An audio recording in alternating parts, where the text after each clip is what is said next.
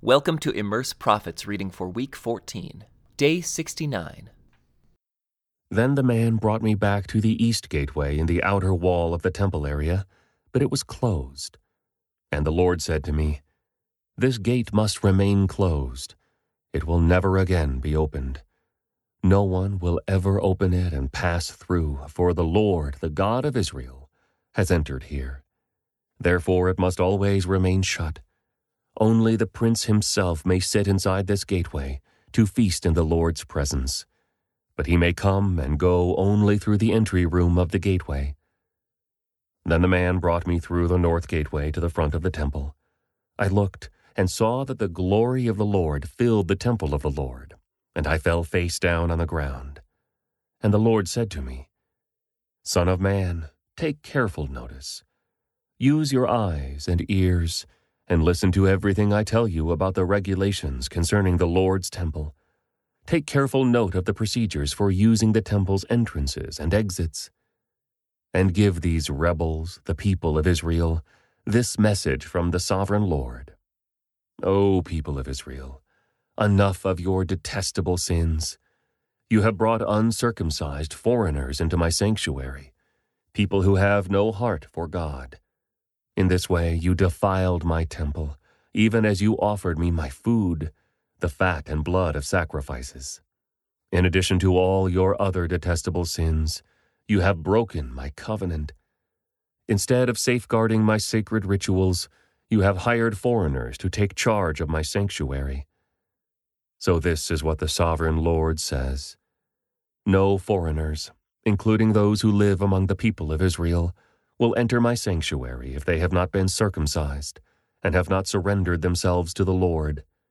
And the men of the tribe of Levi who abandoned me when Israel strayed away from me to worship idols must bear the consequences of their unfaithfulness.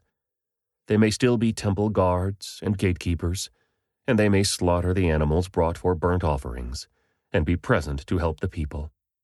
But they encouraged my people to worship idols, causing Israel to fall into deep sin. So I have taken a solemn oath that they must bear the consequences for their sins, says the sovereign Lord. They may not approach me to minister as priests. They may not touch any of my holy things or the holy offerings, for they must bear the shame of all the detestable sins they have committed. They are to serve as the temple caretakers, taking charge of the maintenance work and performing general duties. However, the Levitical priests of the family of Zadok continued to minister faithfully in the temple when Israel abandoned me for idols. These men will serve as my ministers. They will stand in my presence and offer the fat and blood of the sacrifices, says the sovereign Lord. They alone will enter my sanctuary and approach my table to serve me. They will fulfill all my requirements. When they enter the gateway to the inner courtyard, they must wear only linen clothing. They must wear no wool while on duty in the inner courtyard or in the temple itself. They must wear linen turbans and linen undergarments. They must not wear anything that would cause them to perspire. When they return to the outer courtyard where the people are, they must take off the clothes they wear while ministering to me. They must leave them in the sacred rooms and put on other clothes, so they do not endanger anyone by transmitting holiness to them through this clothing. They must neither shave their heads nor let their hair grow too long. Instead, they must trim it regularly. The priests must not drink wine before entering the inner courtyard. They may choose their wives only from among the virgins of Israel or the widows of the priests. They may not marry other widows or divorced women. They will teach my people the difference between what is holy and what is common, what is ceremonially clean and unclean. They will serve as judges to resolve any disagreements among my people. Their decisions must be based on my regulations, and the priests themselves must obey my instructions and decrees at all the sacred festivals, and see to it that the Sabbaths are set apart as holy days. A priest must not defile himself by being in the presence of a dead person, unless it is his father, mother, child, brother, or unmarried sister. In such cases it is permitted. Even then, he can return to his temple duties only after being ceremonially cleansed and then waiting for 7 days. The first day he returns to work and enters the inner courtyard and the sanctuary, he must offer a sin offering for himself, says the Sovereign Lord. The priests will not have any property or possession of land, for I alone am their special possession. Their food will come from the gifts and sacrifices brought to the temple by the people, the grain offerings, the sin offerings, and the guilt offerings. Whatever anyone sets apart for the Lord will belong to the priests.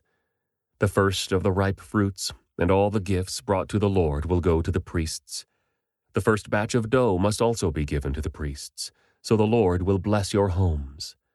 The priests may not eat meat from any bird or animal that dies a natural death, or that dies after being attacked by another animal. When you divide the land among the tribes of Israel, you must set aside a section for the Lord as his holy portion. This piece of land will be 8 1/3 miles long and 6 2/3 miles wide. The entire area will be holy. A section of this land, measuring 875 feet by 875 feet, will be set aside for the temple. An additional strip of land, 87.5 feet wide, is to be left empty all around it. Within the larger sacred area, measure out a portion of land 8 1/3 miles long and 3 1/3 miles wide. Within it, the sanctuary of the most holy place will be located. This area will be holy, set aside for the priests who minister to the Lord in the sanctuary. They will use it for their homes, and my temple will be located within it. The strip of sacred land next to it, also 8 1/3 miles long and 3 1/3 miles wide, will be a living area for the Levites who work at the temple. It will be their possession and a place for their towns. Adjacent to the larger sacred area will be a section of land 8 1/3 miles long and 1 2/3 miles wide. This will be set aside for a city where anyone in Israel can live. 2 special sections of land will be set apart for the prince. One section will share a border with the east side of the sacred lands and city, and the second section will share a border on the west side. Then the far eastern and western borders of the prince's lands will line up with the eastern and western boundaries of the tribal areas. These sections of land will be the prince's allotment. Then my princes will no longer oppress and rob my people. They will assign the rest of the land to the people, giving an allotment to each tribe. For this is what the Sovereign Lord says: Enough, you princes of Israel. Stop your violence and oppression and do what is just and right.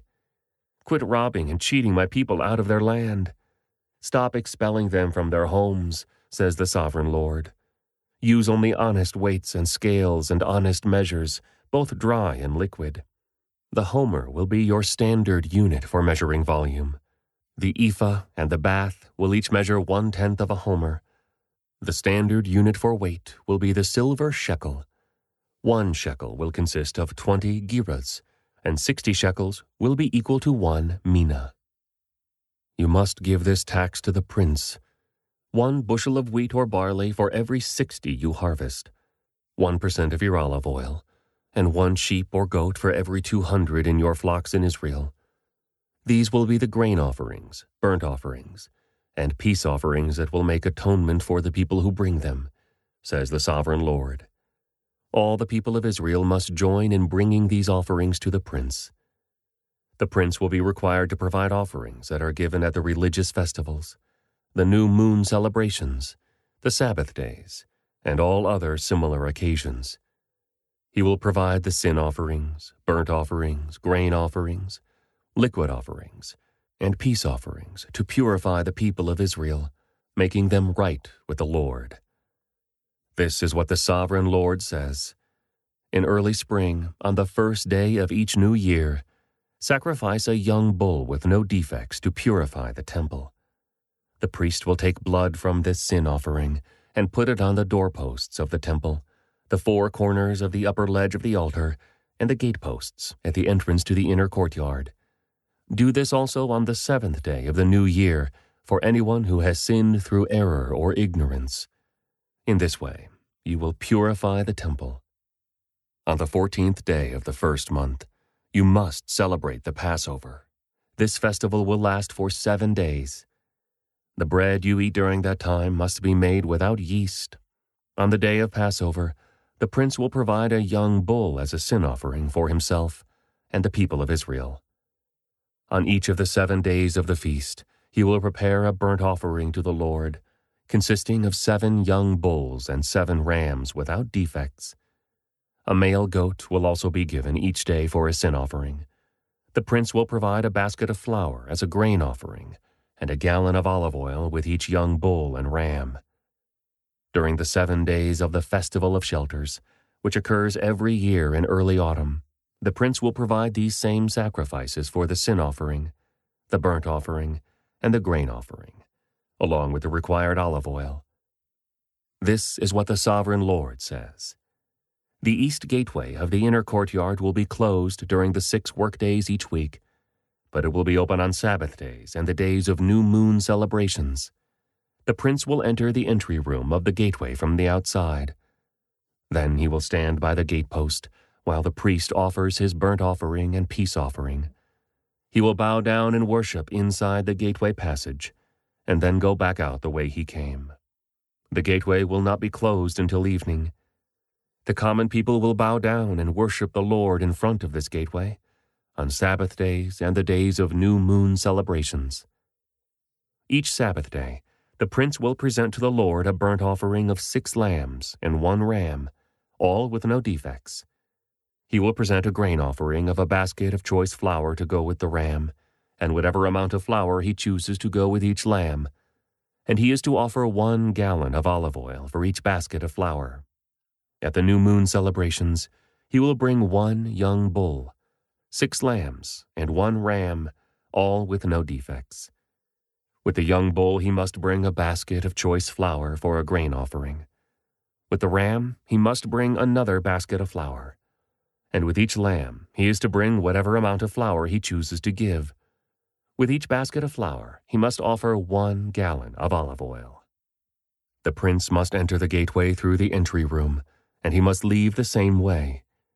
But when the people come in through the north gateway to worship the Lord during the religious festivals, they must leave by the south gateway. And those who entered through the south gateway must leave by the north gateway. They must never leave by the same gateway they came in, but must always use the opposite gateway. The prince will enter and leave with the people on these occasions. So at the special feasts and sacred festivals, the grain offering will be a basket of choice flour with each young bull, another basket of flour with each ram, and as much flour as the worshiper chooses to give with each lamb. Give 1 gallon of olive oil with each basket of flour. When the prince offers a voluntary burnt offering or peace offering to the Lord, the east gateway to the inner courtyard will be opened for him, and he will offer his sacrifices, as he does on Sabbath days. Then he will leave, and the gateway will be shut behind him.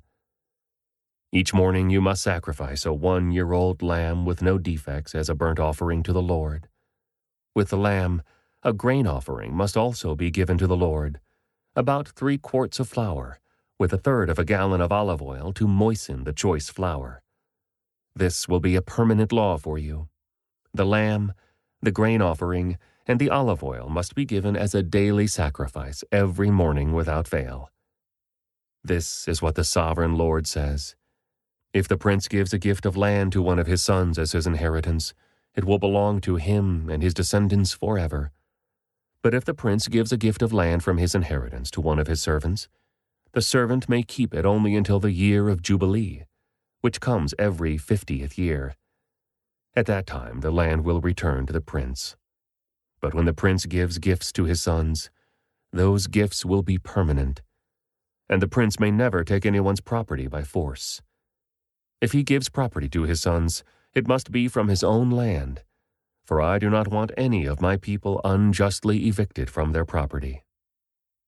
In my vision, the man brought me through the entrance beside the gateway, and led me to the sacred rooms assigned to the priests, which faced toward the north. He showed me a place at the extreme west end of these rooms. He explained, This is where the priests will cook the meat from the guilt offerings and sin offerings, and bake the flour from the grain offerings into bread. They will do it here to avoid carrying the sacrifices through the outer courtyard and endangering the people by transmitting holiness to them. Then he brought me back to the outer courtyard and led me to each of its 4 corners. In each corner I saw an enclosure. Each of these enclosures was 70 feet long and 52.5 feet wide, surrounded by walls. Along the inside of these walls was a ledge of stone, with fireplaces under the ledge all the way around. The man said to me, "These are the kitchens to be used by the temple assistants to boil the sacrifices offered by the people."